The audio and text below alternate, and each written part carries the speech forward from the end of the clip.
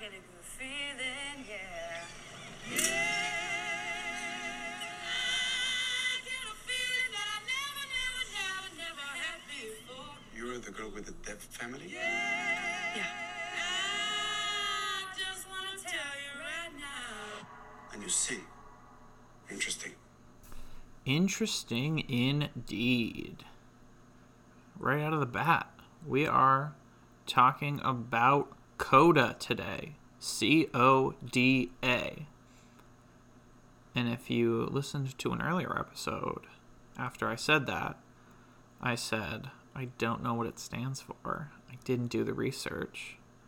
Well, guess what? I still technically didn't do the research, but I figured out what it stood for. Context clues, baby. CODA. Children of Deaf Adults.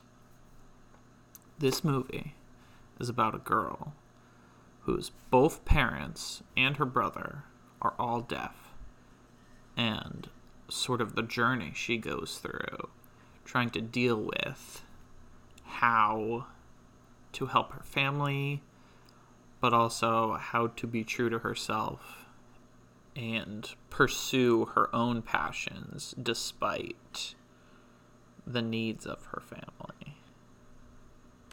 Now, when I was watching this movie as one of the Best Picture contenders, my first thought is, this movie doesn't have, the same prestige wow factor that some of these other movies have, where it's like designed to be the best movie.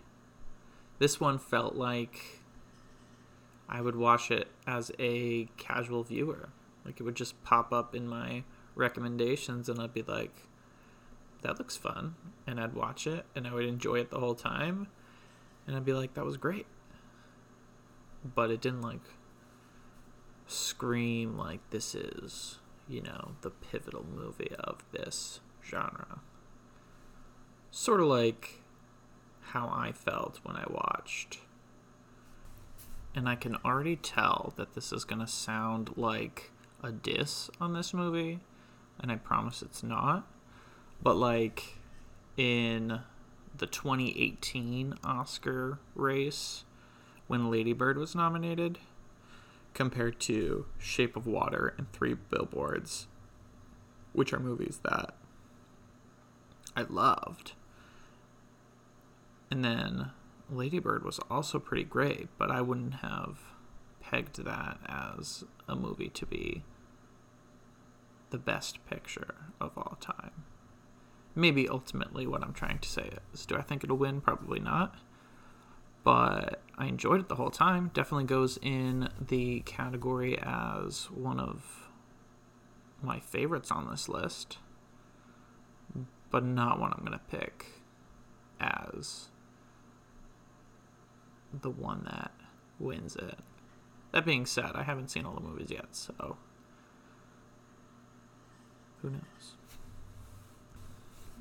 Anyway, let's get down to what CODA, CODA, is nominated for. It is nominated for 3 awards, including, obviously, Best Picture.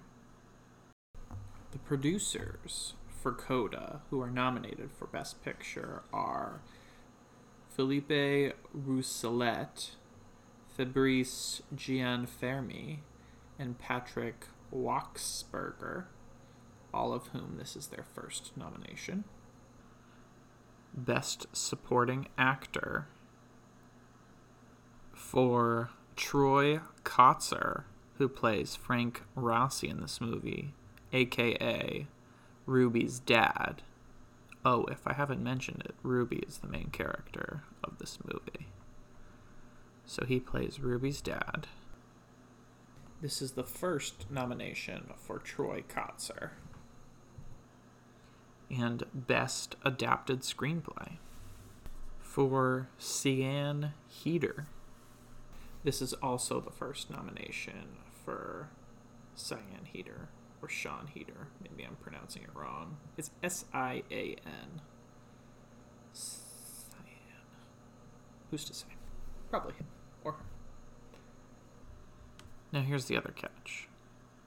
I read somewhere that CODA, CODA, is one of the most awarded films ever to come out of Sundance, if not the most awarded film to come out of Sundance. And most of those awards were won by Cyan Heater. So I'm going to make a call right now, maybe, that of these 3 awards, Best Picture, Best Supporting Actor, Best Adapted Screenplay, that it's going to win Best Adapted Screenplay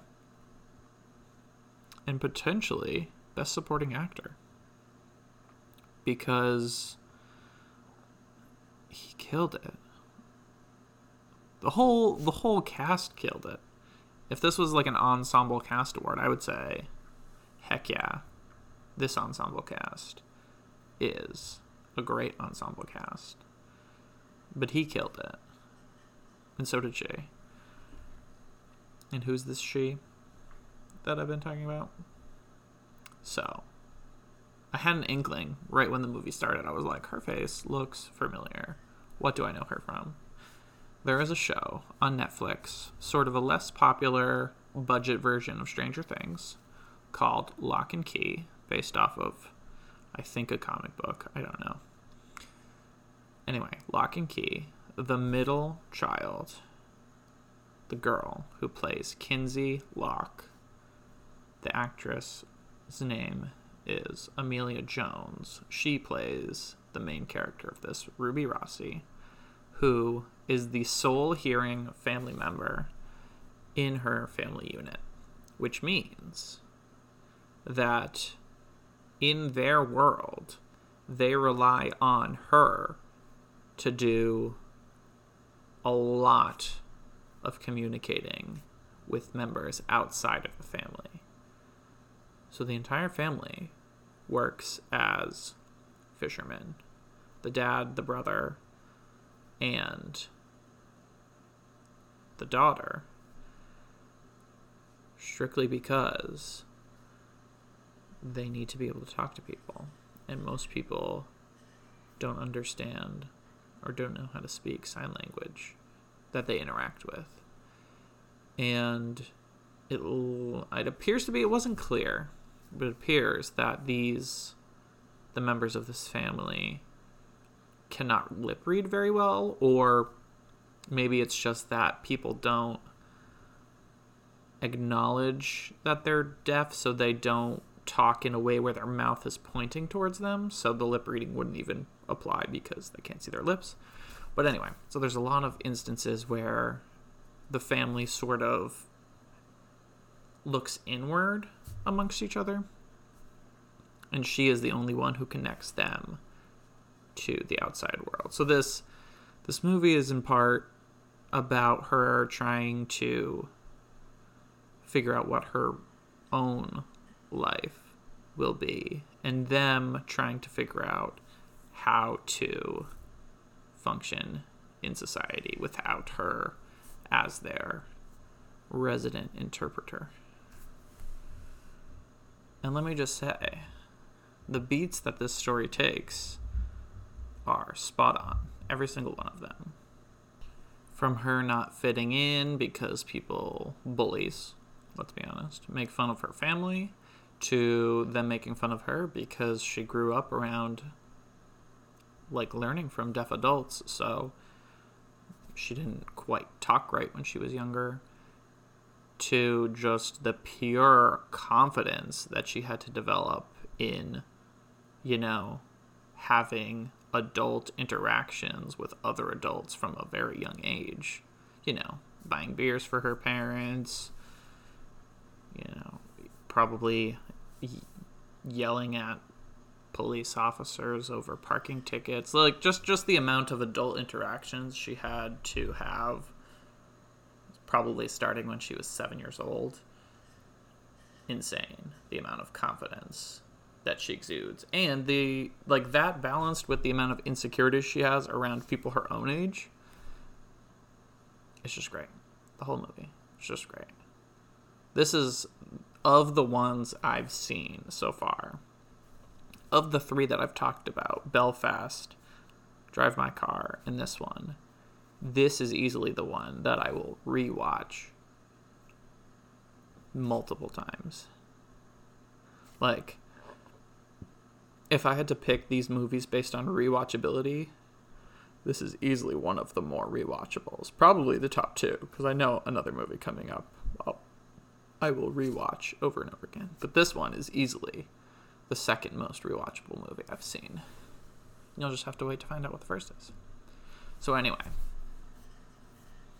long story short, watch CODA because it's great. It's on Apple TV. If you liked Lady Bird, not that this has anything to do with Lady Bird, but if you liked Lady Bird, maybe you'll like this one too. Maybe this is right up your alley. Watch CODA on Apple TV. That's where it is right now. And I think it's going to win Best Adapted Screenplay and Best Supporting Actor. So far. I haven't seen all the movies yet. But maybe not Best Picture. Anyway. What will we talk about next time? Wait and find out. Goodbye. J.K. Homies Epilogue. Again, this is one that I recorded. Let's get the right terminology going. This is one that I recorded like 40 days ago. And, this one, more than the other movies, has, like, really stuck with me.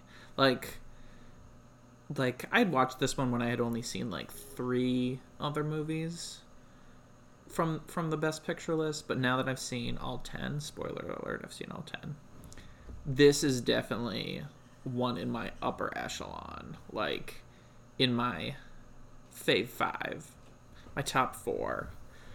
Haven't decided what my upper tier is, but it's in the upper tier.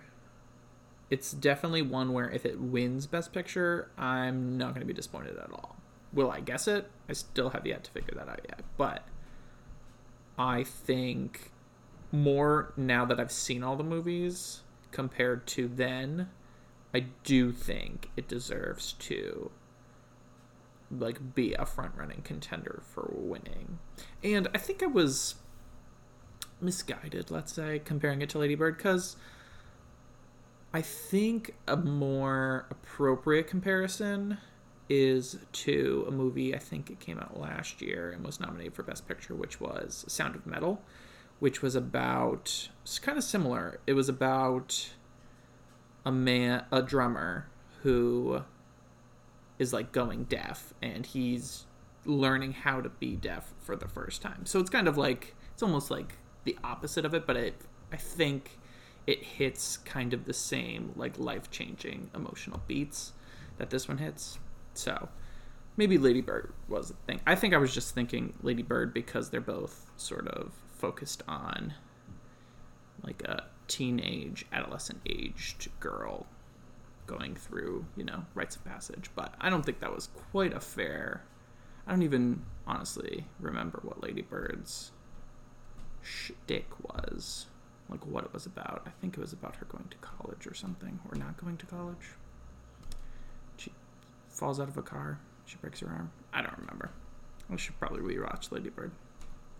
Anyway, this movie, more than so far any other movie, has been the one that I've been, just waiting to rewatch, because I've watched 40 movies, so I haven't done a lot of rewatching of the ones I've wanted to. And this is definitely one of the first on my list to rewatch because I really did enjoy it a lot. So, definitely a recommendation for me. Sorry I epilogued you. This is not the last one that I've recorded several days ago.